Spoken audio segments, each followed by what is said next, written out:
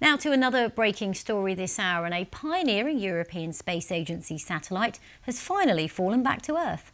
The second Earth remote sensing satellite, described as one of the grandfathers of Earth observation, has been gradually descending since it stopped operating back in 2011. According to the agency, the satellite re-entered the Earth's atmosphere over the North Pacific Ocean between Alaska and Hawaii. Well, we can speak to Mirko Albani, who works in the ESA's Earth Observation Ground Segment Department. That's quite the title. Welcome to BBC News, Mr. Albani. So, a successful re-entry for this satellite. How significant is that? Well, this is a welcome and good evening, everyone. Now, this is a very significant result for us. Because, the ERS mission is one of the first missions that we have launched at the agency, and is basically a trailblazer mission. It's the most sophisticated satellite that was ever built and launched by Europe at that time in 1995. And the satellite has provided a wealth of data which have paved the way for the way we look and we observe Earth observation today. Okay.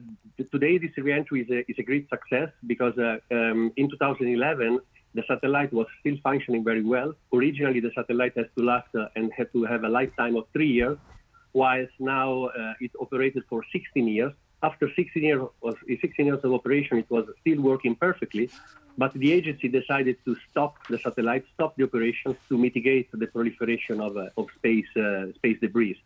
Okay. Then the satellite was...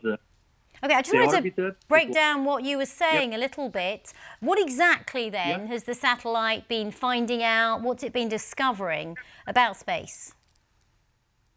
Well, satellite has been discovering many things. It basically provided us with a wealth of data which has allowed us to understand how our planet works, and basically what is the temperature of our oceans and how this temperature is changing, what is the land cover, how the land cover is changing.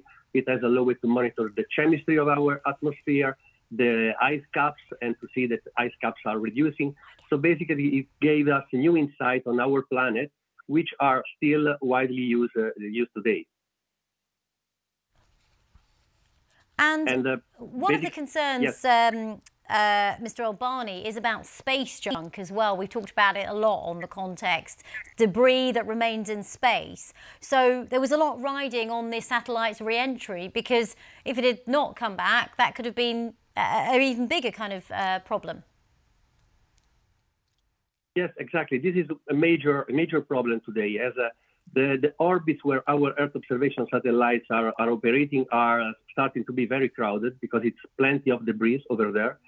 So that's why in 2011 we decided to deorbit the satellite, so to lower the orbit of the satellite, so that it was more difficult for it to have to go in fragmentation and have incident with other satellites. Okay. So there are many activities that are ongoing at the agency for this. Okay, Mirko Albani, thank you very much for taking us through that story.